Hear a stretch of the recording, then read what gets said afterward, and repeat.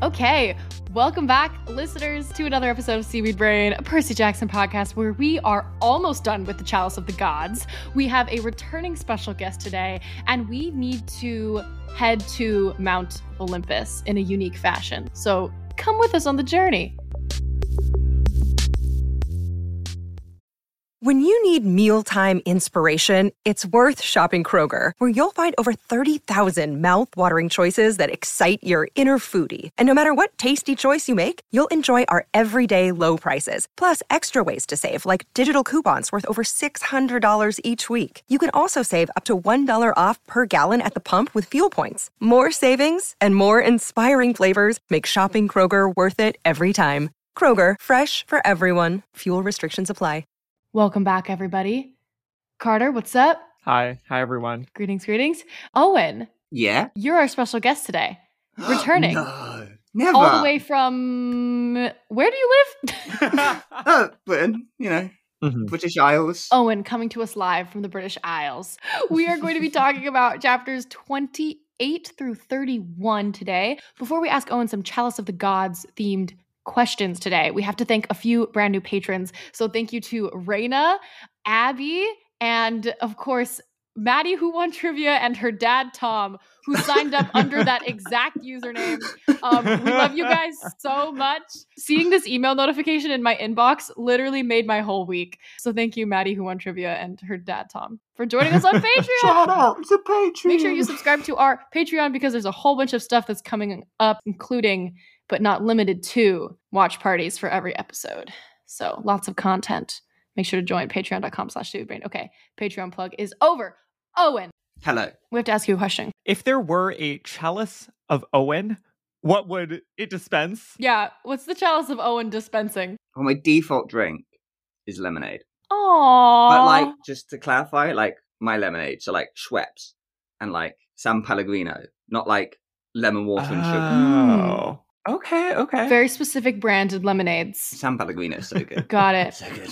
I guess we should also ask you, you finished the book probably immediately after it came out, right? Yeah. And what was your overall thought? I loved it. I've never had a reaction to a book like I did this one before. So it was very different kind of yeah feeling. What was the reaction in addition to yeah? I know, it just resonated, I guess is the word you could use. Yeah, it just resonated and different to any other book as ever before. So that was just fun. Wow, it resonated because, of course, we are all in our old age and wrestling with that. All right. And so Percy stops wrestling with old age, starts giving him a hug. I love you, bro. And that's where we open up on chapter 28. It starts raining toys. He talks about his grandparents a lot. I never knew my mortal grandparents. I suppose Cronus was technically my grandpa, but I tried not to think about that. Now I imagined what it would have been like to know my mom's parents. They died when she was really young. In fact, when they died, they'd been younger than my mom was now. That kind of blew my mind. Did they laugh with the same kind of joy my mom did? Had she inherited her love of cooking or writing from them? Did they hum as they walked in the rain without an umbrella, or was that just a Sally thing? If they hadn't died so young, they could have been there for my mom during her hardest years. They could have gotten to know me. Maybe Garrus wasn't such a bad guy, despite his questionable loincloth fashion choices. As I hugged him, I imagined that I was hugging my grandparents and also embracing the idea of getting older and looking back on a great life thinking, well, we made it. Yeah, we'll die someday, maybe soon, but we had a pretty good run, didn't we? I pictured myself holding hands with Annabeth when we were both wrinkly and frail, and I still looked into her eyes and loved her as much as ever. I imagined ruffling Grover's gray hair when he fell asleep on a garden bench, telling him, "Wake up there, G-Man, food's ready." I imagined us sitting around a table together, sharing a good meal and laughing about all the crazy things we'd done in our lives, including that time I wrestled the god of old age in Washington Square Park. I do kind of love the whole, we had a good run, didn't we? That's where it should be, isn't it? That's where you should try, that's where you should aim to end up, is be able to look back and go, it went all right, we did pretty good. Yeah. High fives all around. It really does feel like Rick's perspective being put in here. It's very sweet. Sally walking in the rain without an umbrella. I just want to say that there's going to be some characterization of Sally Jackson, I think, that we're going to learn more about that we can't talk about. And that Wow. Sally and the relationship between Percy and Sally in the TV show is just greatly expanded upon. I wonder how you know this. We know about that from Comic-Con. Nothing else. Nothing else. But yeah, I feel like it's all coming together. Like, I think the pieces are really making sense. Like, this book being dedicated to Walker, Leah, and Arian, it makes a lot of sense. You can feel how they have infused into the book characters. Here's some new beginnings. Oh, okay. We wrestle with old age. We talk it out. We hash it out, right? Yeah. There's one line where Percy says, if you really feel like the end of my life should be right now, we can keep throwing each other around the playground. Gary says, technically, I was throwing you around. I was winning. Percy says, I didn't respond. It seemed like the smart choice. That's on growing older. I thought, wow, some more examples of regulating his thoughts, letting them pass through that filter. He said, let me not say something snarky that's going to get me killed. But Giras is gagged. He is very moved by this moment because no one has ever done this before. He is shooketh. Yeah. This characterization is very striking because of, I think, the power dynamics implicit in these cross-generational relationships sort of have this character where, like, I don't know, there's something about living in a gerontocracy in America where I think it can be easy to feel resentful of and afraid of people who are older because they are, well, in the case of America, actively ruining the, world for the rest of us. But, as Rick said in his Boomers chapters. But there is also the emotional truth of their experience and the flip side, which is that, being old is scary and that they don't feel appreciated and that it requires emotional effort to connect across that chasm. And that is what Giras is giving us, this like switch at a moment's notice from anger and frustration and just destroying your life to being moved and showing a lot of vulnerability and a need for emotional care that was not satisfied. Also, shout out to Percy for, again, saying, oh, this is the thing Hercules did. I'm going to not do that. Let me set my own path. Let me chart my own course. Let me rewrite culture and mythology. Nobody ever defeated Gary until now. And I didn't defeat him, but I found another way to call a truce with him through love and empathy and not brute strength or brute force. Titan's Curse Percy would be so proud right now, I think. If you take it on a more literal sense that he is old age, I feel like a lot of younger people these days, I don't know, it might just be me noticing this around the world, that like a lot of people literally just talk about being older as a thing you shouldn't do. Mm-hmm. And Percy's like, wow, it's gonna happen. Might as well just go, yeah, I'm gonna get old, but I'm not gonna fight the fact that I'm gonna get old. I'll embrace it. Literally put the metaphor, smash it on the head. Right. As Percy says, embrace your old age, but also, do crossword puzzles and apply your face sunscreen. Yeah, put on sunscreen, make sure you're doing daily physical exercise, and embrace old age. Get that bone density up while you're young, yeah, it's important. Balance, flexibility. Yeah, but don't talk to me about bone density. That's not good. Did you just say don't talk to me about bone density? Apparently I have weak bones. It's not too late. When Percy says, I'll keep exercising, do a bunch of crossword puzzles, Gary curled his lip. We were having a nice moment. Don't ruin it. And then as he snaps his fingers and poofs away, you know how all the gods poof in different ways? He poofs in a gray cloud of talcum powder. Rick said, let me make another joke about old people real quick. And then as he poofs away, the chalice poofs into the air and Percy catches it. And Grover is impressed and Annabeth is proud. Okay, so we've accomplished the mission. Almost. It feels like this has been the big battle, but now Percy has to actually deliver the chalice. Initially, Percy's like, we need to get a message to Ganymede, but we find out that Ganymede actually knows, and that he is maybe in trouble. Bum, because what falls out of the sky after the chalice? A hula hoop. A hula hoop because Ganymede is an eternal child playing with toys. No. As Percy says, yeah, that doesn't make Zeus's abduction of him one bit less creepy. Annabeth reads the message, determines that Zeus has called Monday morning brunch for some reason, for no reason, because he felt like it. And so Ganymede, it's on the line right now. We have to hurry. We've been asking for the brunch book, and I had no idea that this is what it was going to come to. We've been talking about the brunch book, and here's a brunch, but it's not the brunch we wanted. It's not the brunch we wanted. Maybe it's the brunch we deserved. Ooh. It's not the bunch we needed either. Annabeth says, Zeus is having his mom over for a family get-together right now. They're having brunch. And then we flip the page. And on the other side, I teeter on the precipice of Mount Brunch. Is there anything more terrifying than brunch? I said, what? What are you talking about, Percy? This was homophobic. If there's one thing I'm going to erase from the canon, it's going to be Percy not liking brunch. I'm going to go, it doesn't make erase sense. that. Why wouldn't Percy like brunch? Percy would love breakfast foods, and Percy would wake up late. Maybe he doesn't like brunch because he's 17 years old and he hasn't had good brunch yet. But also, I find that hard to believe because Sally knows how to cook. Percy likes the food of brunch, but hates the social aspect of brunch. But that also irritates me. He wrestles with old age. And once he can come to accept and appreciate his old age and like march into his old age, he has to come to accept his 20-somethings. He will come to accept brunch. I think he will wrestle with brunch in his very early 20s. And then as a mid-20-something, he is going to embrace brunch. Here's hoping.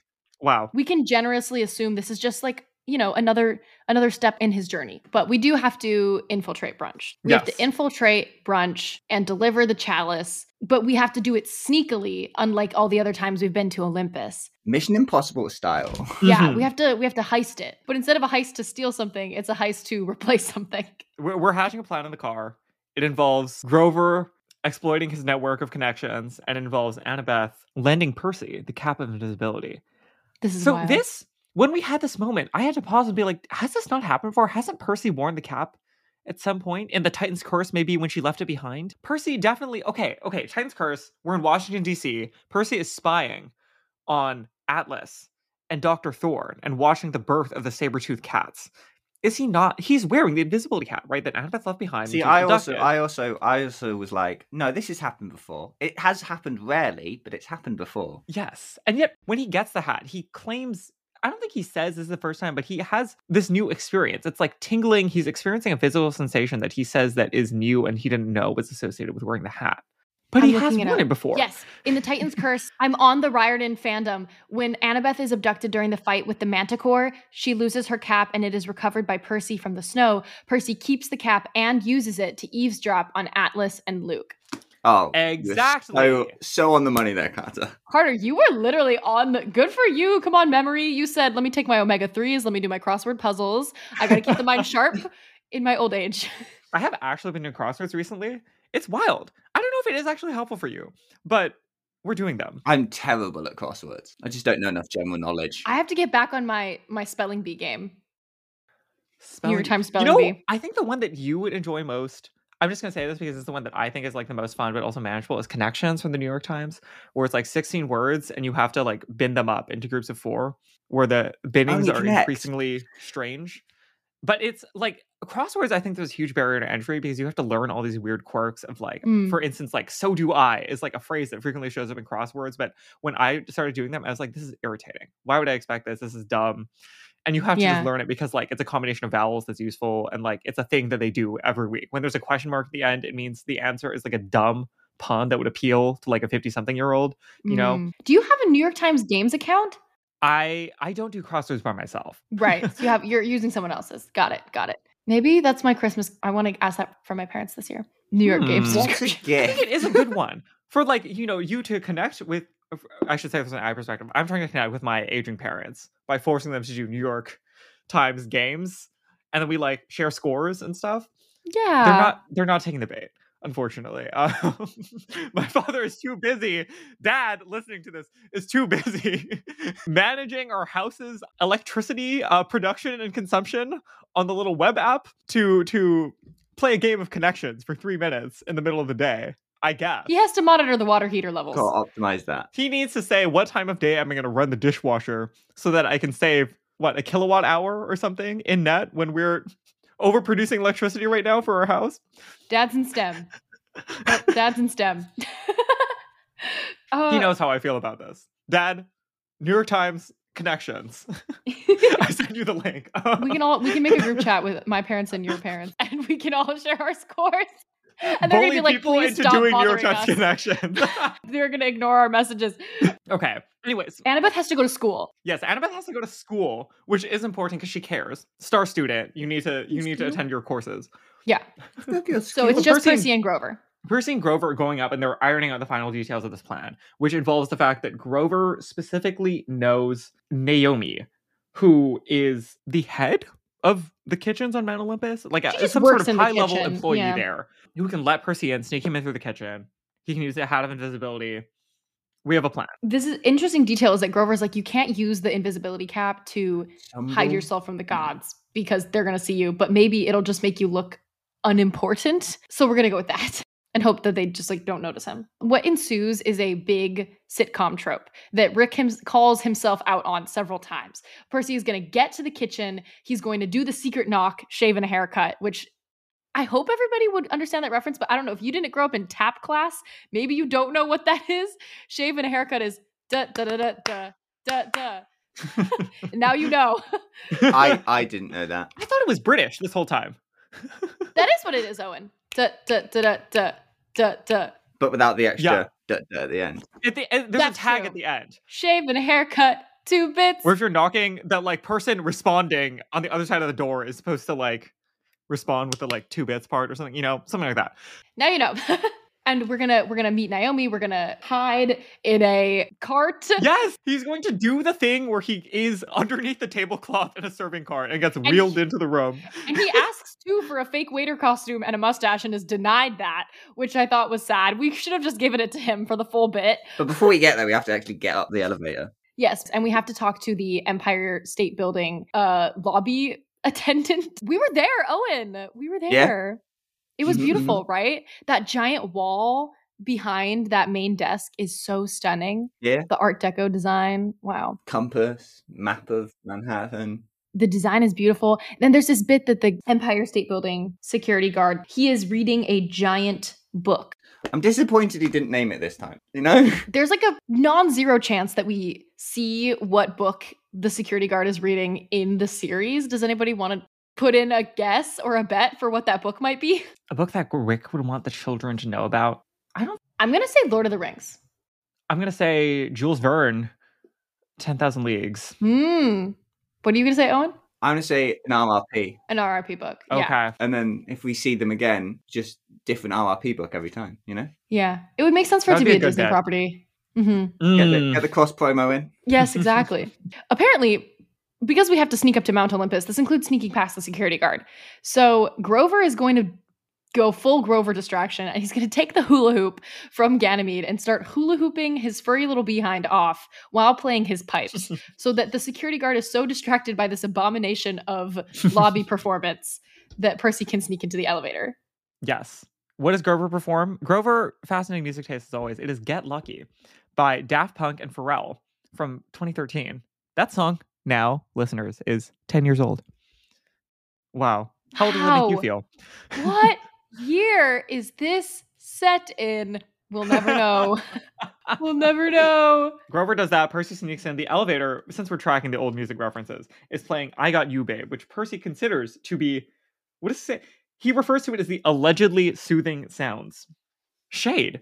I think, because the lift is always like supposed to be like punny in some way. It's like music from that era of time, right? Like it's also supposed to be like punny, when they're going up to in like Last Olympian or something. It's like Staying Alive or something stupid like that. We've had It's Raining Men before. We've had Staying Alive, I think. Yeah, right. But also Percy in this same chapter has came for brunch. He's come for share. He needs to slow his roll a bit on attacking icons of the queer community. So how is I Got You, Babe a pun here?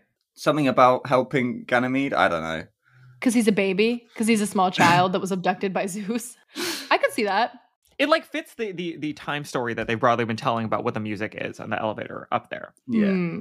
The genre. Easy listening. Okay. So to the tunes of Get Lucky fading into the distance and I Got You, Babe playing in the elevator, we make it up to Mount Olympus. We're making it up here. We're hoping that Zeus is not, quote, calling for a round of demigod tier mimosas. I was going to read a quick as Percy's musing as he gets up to the gates of Mount Olympus. The chalice grew heavier in my arms. It seemed to tug me forward as if sensing thirsty gods who needed a refill. I hoped I wasn't going to have a Frodo moment where I got to the threshold of Mount BRUNCH with my magic item, and then, instead of handing it over, became visible, yelled, "Ha ha! The cup is mine!" and drank the immortality-flavored Kool-Aid. Zeus would probably make me the minor god of canopies. Annabeth would be so mad. I love the continuous references to Lord of the Rings that Rick makes and how cool it is that the man who designed the Lord of the Rings movies is designing his life's work now. I think that's really cool for Rick. I bet he thinks that's pretty cool. Okay, chapter 30. I infiltrate the lair of Lightning God 3000. Most of this chapter, I would say, is Percy just kind of fumbling, going up the side. Or not most of the chapter. It's like 2 pages. He's like going outside of Mount Olympus. He's executing the plan. He meets Naomi. We're going in the kitchen through the back door. Everything is going to plan. We should talk about Annabeth, her invisibility cap, giving him the creepy crawly sensation. The itchy skin, yes. Like Quote, turmoil. My skin felt like it was being baked into a crispy pork rind. I wondered how Annabeth dealt with this, and also whether Olympus had any pharmacies that sold cortisone cream. It's giving. All magic. Comes with a price. Deary. And he also makes a comment in the previous chapter, leave it up to Athena to give a magical item that has a built-in, what's the word he uses? Disincentive. A built-in disincentive. Big word from Percy. She was like, Annabeth, I'm going to give you something, but you can only use it as a last resort. You need to use your wits first, and then you can use the magic at the very end. That's such a rich detail. And so interesting to think about. She just stands in the Lightning Thief with that on, feeling the itchies while they have the conversation for about 10 minutes or whatever it is. She's just standing there in the corner. Like the fact that she follows Percy around invisible for much of the beginning of the Lightning Thief, that's how dedicated she is to getting the tea on him. To getting her quest, yeah. And the Sea of Monsters as well. And the Sea of Monsters, yeah. Every time she's used it, she's been dealing with this is so Annabeth. She's probably got used to it now. Just like a reminder, oh yeah, I'm invisible, I've got tinglies. Termites is not that far off from spiders though, so I feel like that's really specific. The sensation of all the bugs crawling over you, that must be particularly hard for Annabeth. But yeah, I guess she's used to it now. I don't know. There's a quick reference to a Hephaestus-made steampunk rhinoceros thing trundling across the street that we just have to put a flag in. Because I don't think... Can we say anything else about this? Comic-Con? It was in the Comic-Con sneak peek footage. Yes, that scene was in the first 6 minutes of episode 1. There is a Hephaestus-made steampunk rhinoceros thing trundling along the street. Wherefore? Yeah, that was not in the actual Lightning Thief, but it's here. It is. In the Chalice of the Gods. Oh, so cool. I love that these worlds are blending together. Because I wonder if we're going to be you know how Marvel fans have had to do the whole well, there's the Marvel Cinematic Universe, and then there's the world of the comics. I wonder if eventually we're going to have to separate the two, or if we can just kind of take everything to be canon.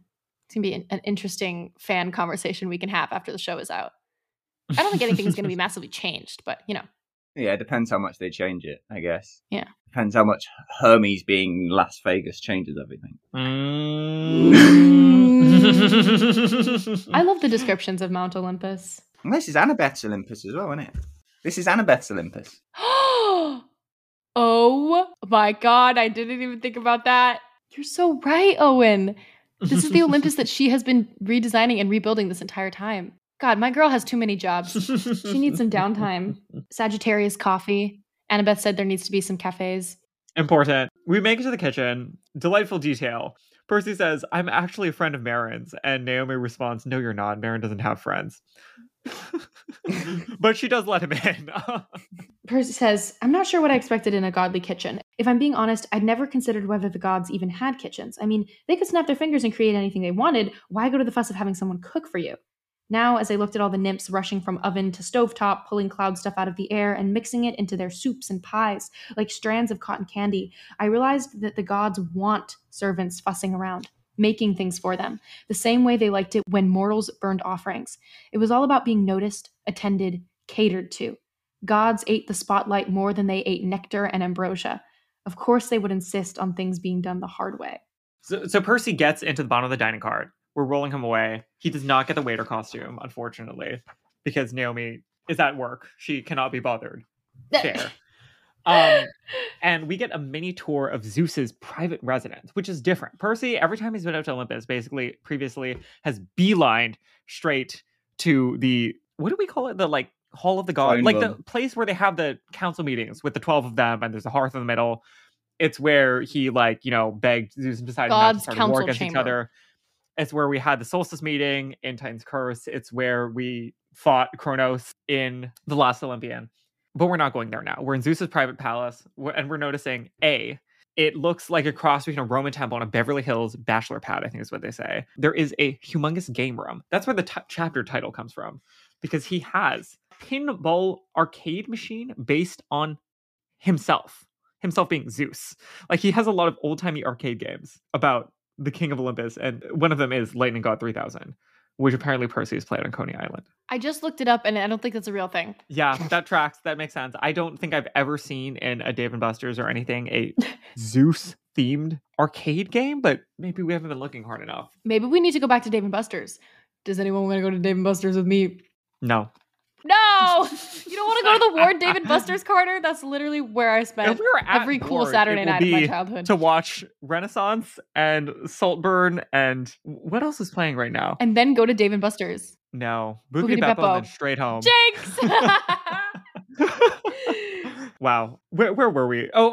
We get wheeled into the actual dining room. Percy is under the cart making observations about everybody, shading Hera, not shading Rhea. We're okay with Rhea. But that's the first time we've seen Rhea, right? Chronologically. In terms of canon timeline, because Rhea, of course, also appears in the Trial of Apollo, because the Grove of Dodona is sacred to her, right? Yeah. I like that she wore a tie-dyed caftan-style dress with silver banglets on each arm. It's giving grandma goddess for sure. She's a glamma, Lion at her feet. Iconic. Lion at her feet. I'm kind of picturing her as Cher in Mamma Mia. I see it. Athena, Hermes, Demeter. A bunch of people are there. Percy makes eye contact with Ganymede. And it dawns on Percy that Ganymede cannot come to him. Percy is going to need to walk across Zeus's dining room. He's going to need to make a run for it across the floor of brunch and hand over the chalice. We're also getting nice little excerpts of what Zeus likes to talk about at brunch, which is mostly himself, as you might imagine. On brand. So, we just have to hope that Zeus is so distracted by telling his own life story that Percy can sneakily hand over the chalice, which he will attempt to do in chapter 31. I face a dangerous predator who is possibly my future mother-in-law. My future mother-in-law! Again with the marriage! Perseus! Oh my Jackson! God. You are 17 years old. Percy, you need to get that degree. You need to focus on yourself. And that's coming from us.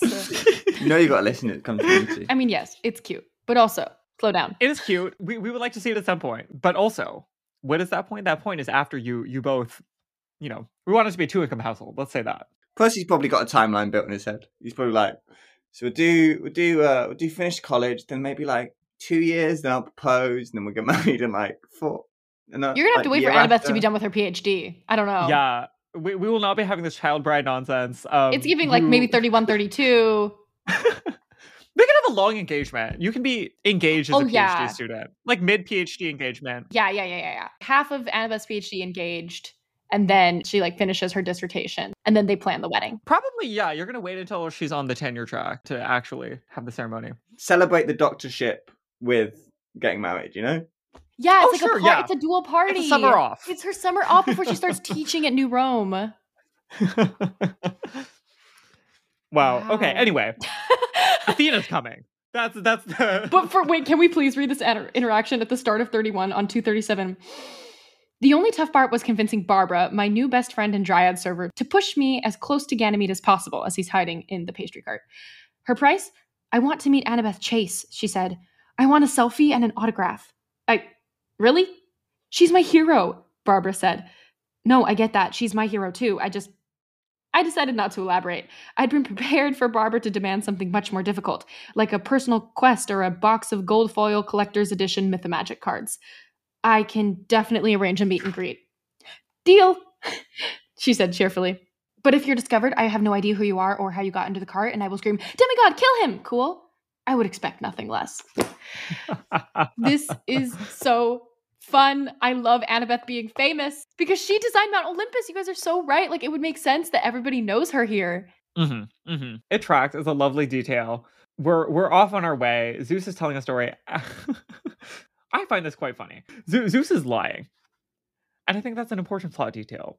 If you're listening at some point in the future, George Santos has just been removed from Congress. And there's something so lovely about this detail of Zeus just, for no reason, complaining about the angry llamas of his childhood in Crete. Are there no llamas in Crete? Llamas are from South America. I've seen Emperor's New Groove. Yeah. Anyway, we're moving along, except that Zeus, the story is not a distraction. It is the opposite. Zeus is so enraptured in the story that he must stop Barbara from pushing the pastry cart across the hall because it is interrupting the flow of the story. Oh, shucks. What are you going to do now, buddy? Yeah, it's tough. Percy is trying to figure out how he is going to make the rest of this journey, given that Barbara cannot continue. He's looking at the lion, he's looking around, and then he makes eye contact with Athena. And they have this little interaction on page 241. The conversation went something like this. Athena. Why? Me. Quest. Sorry. Trying to hide. Athena. Under a pastry cart? That is so cliched. Me. Yeah, I know. Athena. I can't believe my daughter is still dating you. Me. Love is a mystery. Please don't kill me. Athena. ... Me. ... She popped her head back up while Zeus went on with his story. I waited for the goddess to interrupt and reveal my identity. So anyway, the first llama, Zeus was saying. Ganymede? Athena interrupted. Would you be a sweetheart and take that pastry cart back to the kitchen?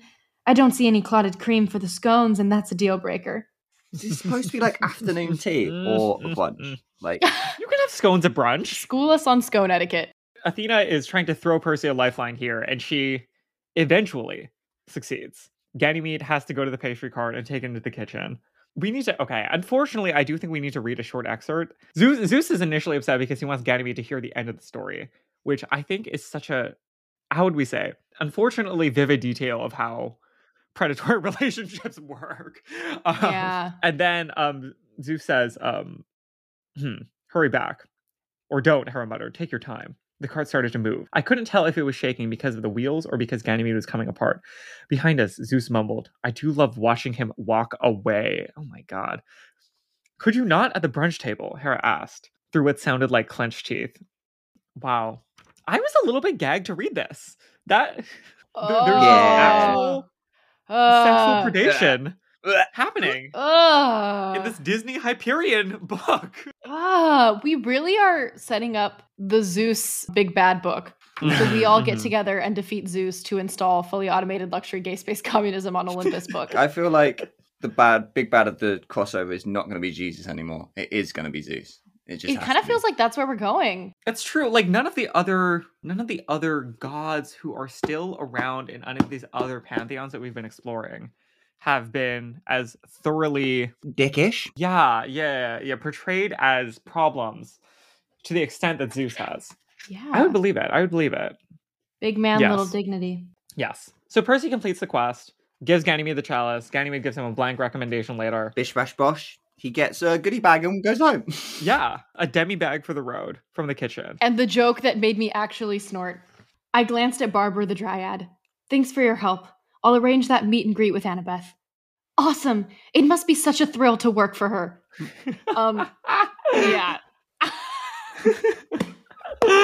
I mean, I've said this book is very funny, but I think this line I actually out loud snorted alone in my house. I laughed. That is so funny. He does work for her. Everybody works for her. Yeah. Oh my god. Wow. How do we feel? Percy's basically accomplished the quest. We're going to have a few chapters of wrap up.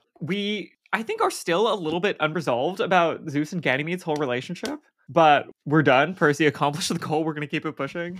Yeah. It's like, how do we feel? I'm glad that we bought Ganymede some time with the chalice, but I certainly feel bad that we are like leaving him in this situation with this awful man who kidnapped him, you know? Mm-hmm. What about you, Owen? It's a bit gucky, isn't it? It's a bit gucky, a bit yucky. The whole thing's a bit gucks, and it's like Percy's like throughout the book, he starts with Ganymede being another annoying god asking for another annoying task, and then it slowly shifts to sympathizing with him and going, oh no, you are just as much of a victim as I am. Yeah. To this whole world. But Percy's only mechanism to make Ganymede's life any better is to ensure he can do his job. And there's you kind of hope that maybe one of the other books that might come out for the trilogy, that we kind of revisit this and maybe somehow get him out in other ways. But yeah, maybe as Percy does these mini quests for all these different gods to get these rec letters, we see more details of how crappy Zeus is and how everybody has to report to Zeus and like lives in fear of Zeus, and we witness more of his behavior as we're spending more time around these gods, so that by the end we really have to figure out a way to take him out of power. I don't know that we need additional evidence that Zeus is terrible, but if that's the way the rest of it's going to go, then I think that would also make sense. Yeah. How to form a polite revolution. That's what the books are about. How to form a polite revolution. Without going to war is basically what I'm trying to say. We have an intervention where all the people he's hurt say, we're not going to take shit from you anymore. And they sit down in a circle and they're like, this is how you've behaved. How do you feel about that? Fantasy. Okay, Owen, would you like to share any final thoughts on this book or on Percabeth coming out of this book? A lot of people have said this is the book for Percabeth fans. So do you believe that the greatest love story ever told after this book? I mean, it bumped it up. Yeah. We'll take it. I know. You just get to see them being together in normal scenarios, which I think just helps my brain contextualize them as a couple. So yeah. Yeah, absolutely. All right. I think that's all we have, right? I think so, yeah. Okay. Well then, in that case, thank you, Owen, for being here, for joining us. Thanks for letting me on. And next week, we will be back to finish the Chalice of the Gods with a brand new special guest. Very exciting. And we have a special treat. If Owen is okay with it, I think that we should close out this episode instead of our usual closing music. Owen wrote a Perry the Platypus, Percy Jackson crossover song and recorded it and shared it with us. And I want to share it with everyone because what are two better, more cohesive Disney properties than Percy Jackson and Phineas and Ferb? Doobie-doobie-doo-bah. Feel free to cut it down a bit because, yeah. No, I'm playing the whole thing. I'm playing the whole thing. Minutes. Extended cut. Thank you, Owen. And everyone, please enjoy Percy the Platypus. If you get copyright striked, it's not my fault.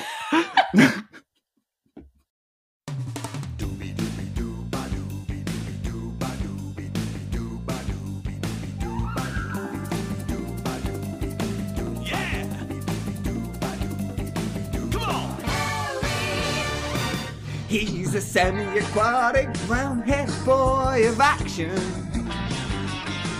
She's the feisty, clever bookworm who never flinch from a fray. They've got more than just mad skills. They've got trauma to be all else. And when women swoon whenever they see them slay. He's Percy, and she's Annabelle. Percy and Annabelle.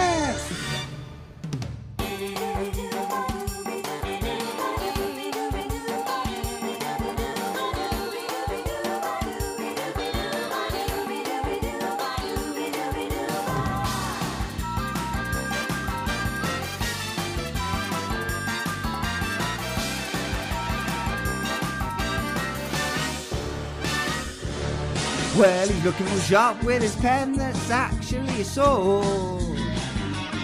She's got incredible wit, really sharp, and several other wisdom-based attributes. The love is so tight, and they're always up for a fight. So when evil see them come, it checks in its boots. He's Percy, and she's Annabelle. Percy and Annabelle.